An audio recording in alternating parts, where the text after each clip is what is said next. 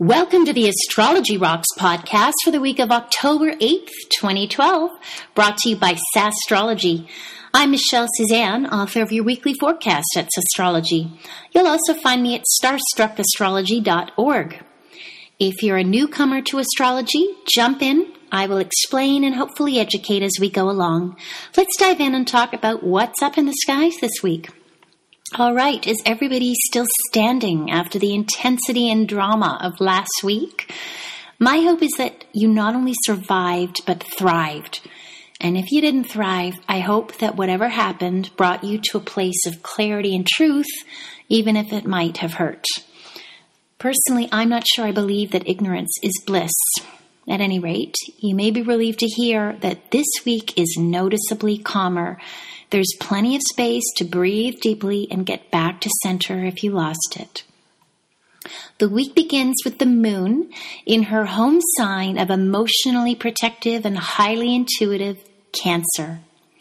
She will make her final quarter square, that's a 90-degree angle, to the sun in balance-seeking Libra on Monday. Typically, this is the phase of the lunar cycle when it's appropriate to go within and take stock of what's been going on over the past 3 weeks. It's useful to consider whatever goals you set at the new moon. Remember that? It was a new moon in information-oriented Virgo on September 15th. Hopefully you set some intentions, and that powerful full moon we had last week would have likely provided you with feedback as to how your goals coming along. So now the final quarter square gives you a chance to assess how on target you are and what may need to be adjusted. The main idea is this. This is not the time of the lunar journey to begin a new project. Instead, do a little post-mortem. Assess what worked and what didn't, and how you can move more smoothly through the next lunar cycle that begins next week. Now here's the catch. Both Cancer and Libra are cardinal signs, meaning they're action-oriented. So it may be very tempting to begin that brand new project because the instinct with cardinal energy is to get going now. There's a strong urge to externalize what we want when we engage with cardinal energy. But going within and assessing where you are now versus where you want to go is not exactly passive work. It's an active engagement with your interior landscape, which is as crucial to the process of manifesting as is taking external action. And the moon in Cancer is best used to attend to your inner life and to see what your emotional triggers are and how you can move out of emotional reactivity. Meanwhile, the sun in Libra at a right angle to the moon offers you a chance to assess the state of your key relationships, especially the relationship you have with yourself. You might benefit from asking and answering questions such as, do I nurture myself, or do I expect my partner or someone else to take care of me? Or another question, if I'm not partnered up in a world that hypes up committed monogamous relationships, how do I perceive myself? How do others perceive me? And should that matter? So we have lots of cosmic support to go deep and get to a truer place now. And I'm speaking first of a really lovely trine between the Sun in Libra and intelligent Jupiter retrograde in Gemini. That's in effect throughout the week, with a particular emphasis on Tuesday when the alignment is exact. Now, Jupiter went retrograde last week, so that helps us all go deeper as we do our inner work. And Jupiter is also adept at spotting patterns and revealing the bigger picture. And Jupiter is connected to big dreams and goals. Meanwhile, the Sun is our life-giving star. Its Latin name, by the way, is Sol, S-O-L.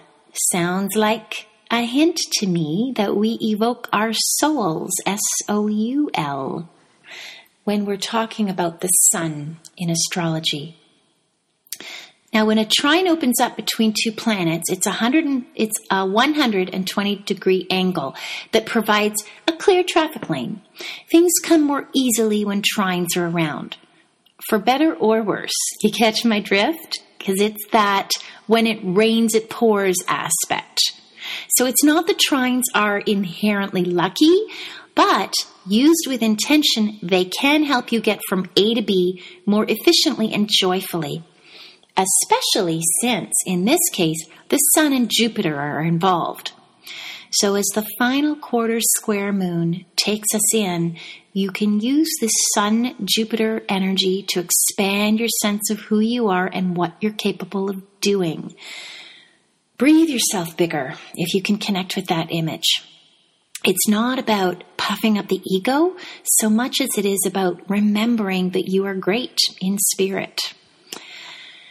And you can keep breathing deeply into who you are at your core, because we have even more support for this courtesy of Venus in Virgo making a trine to Pluto in Capricorn, and that is also on Tuesday.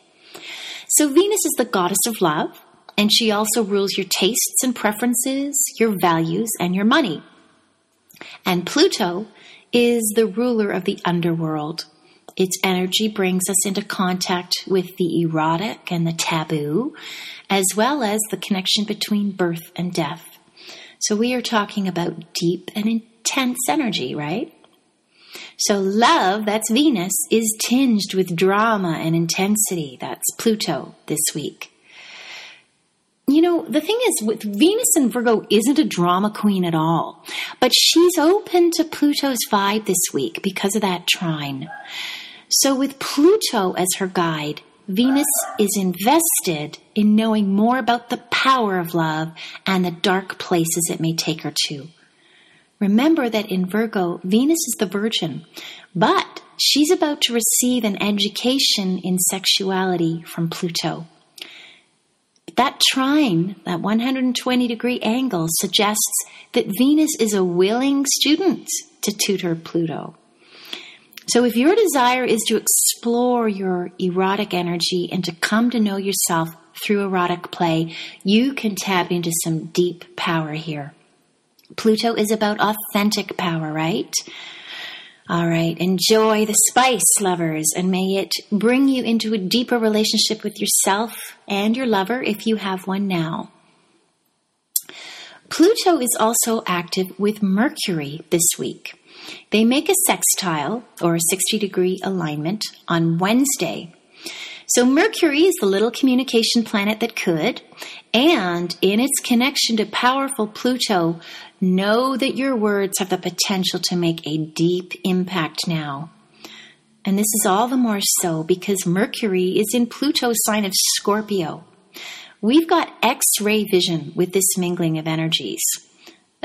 Now, you may see more than you bargained for, but that brings us back to the idea of whether or not ignorance is bliss. The corollary, of course, is that the truth hurts. You know what? I don't buy into that. I don't think the truth needs to hurt, but you all decide for yourselves. What I'm really loving about Mercury sextile Pluto is that it can bring about revelations that will get you out of any Neptunian fog or illusions you've been carrying around. How do you cure self-delusion? I mean, that's a legitimate question. It's a tough one to cure, because what if you don't know that you are self-deluded?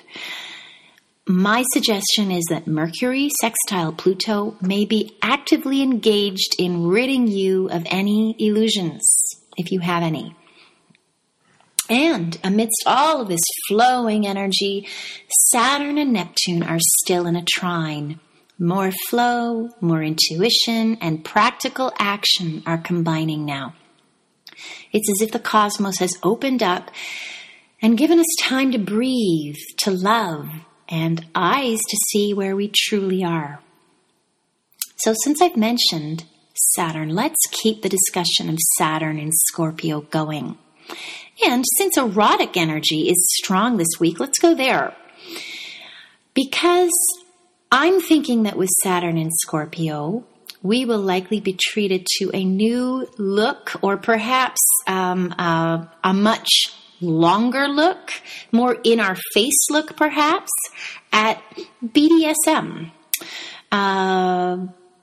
bondage, dominance, submissives, masochism, sadomasochism, that kind of thing. BDSM is sort of a catchphrase for all those things. But now that Scorpio's kink is engaging with Saturn's predilection for guilt, it really does bring up an interesting look at how BDSM may be operating. I'm wondering if even the most vanilla couples are going to dive into the world of role-playing, with dominance and submissives. After all, Saturn is connecting with Neptune, the planet of make-believe, and this can really enhance sexual play through the use of imagination and fantasy and role-play. And my feeling is that if Saturn brings up feelings of guilt, then Neptune in Pisces has a way of washing that guilt away and absolving it. What do you think? Now, on a collective level, it should be interesting just to see what kind of cultural offerings make their way into pop culture. 50 Shades of Grey is now being adapted for film. I think they're on the lookout for the 2 stars. I have no comment about the book's literary value, such as it is, but it's got some hot stuff. That much is true. So I suppose the movie will either elevate the material or it will just be an awkward embarrassment. Now, if you really don't want to wait around to find out, because we're probably looking a year down the road, then check out the movie Secretary, or Sexitary, as I call it. It stars James Spader and Maggie Gyllenhaal, and it was released 10 years ago. That's quite a look. That's quite a look at BDSM. What else can we expect in pop culture? It's probably safe to assume that vampire stories aren't going anywhere anytime soon. So what's the next hit now that Twilight is done? And please tell me that the next vampire movie will have a plot or something, anything will actually happen. Enough said. By the way, does anybody else miss Buffy the Vampire Slayer? Oh, she was a kick-ass, excellent, powerful Saturn and Scorpio kind of role model for women and girls. Okay, what about music? I'm thinking dark and brooding tunes may displace such peppy hits as Call Me Maybe. We've got sultry songstress Lana Del Rey. Now, she was born with Pluto at 3 degrees of Scorpio. And with song titles such as Kill, Kill, and Born to Die, it's unlikely that she'll lighten up with transiting Saturn, conjoining her natal Pluto. Now, if you have some favorite tunes that exemplify what Saturn and Scorpio feels like for you, please send them in. You can comment on the Sastrology Facebook page if you like. Same goes for movies and books that evoke for you the energy of Saturn and Scorpio. Isn't it amazing how artistic expression can really help us connect to what seems at times unspeakable? Things we either do not have the words for or are afraid to conjure up words for. And that can be part of Scorpio's turf, right? It's such a guarded, private sign. So let's find those words or create them. Now, I know Saturn and Scorpio is a personal journey for each and every one of us, but, again, because we're talking inherently private Scorpio, it's not too big about revealing itself. Nevertheless, Saturn's involvement here says that this is also a collective journey. It's a cultural journey as well. So let's educate each other when we can. Send me your faves and tell me why you connect with them.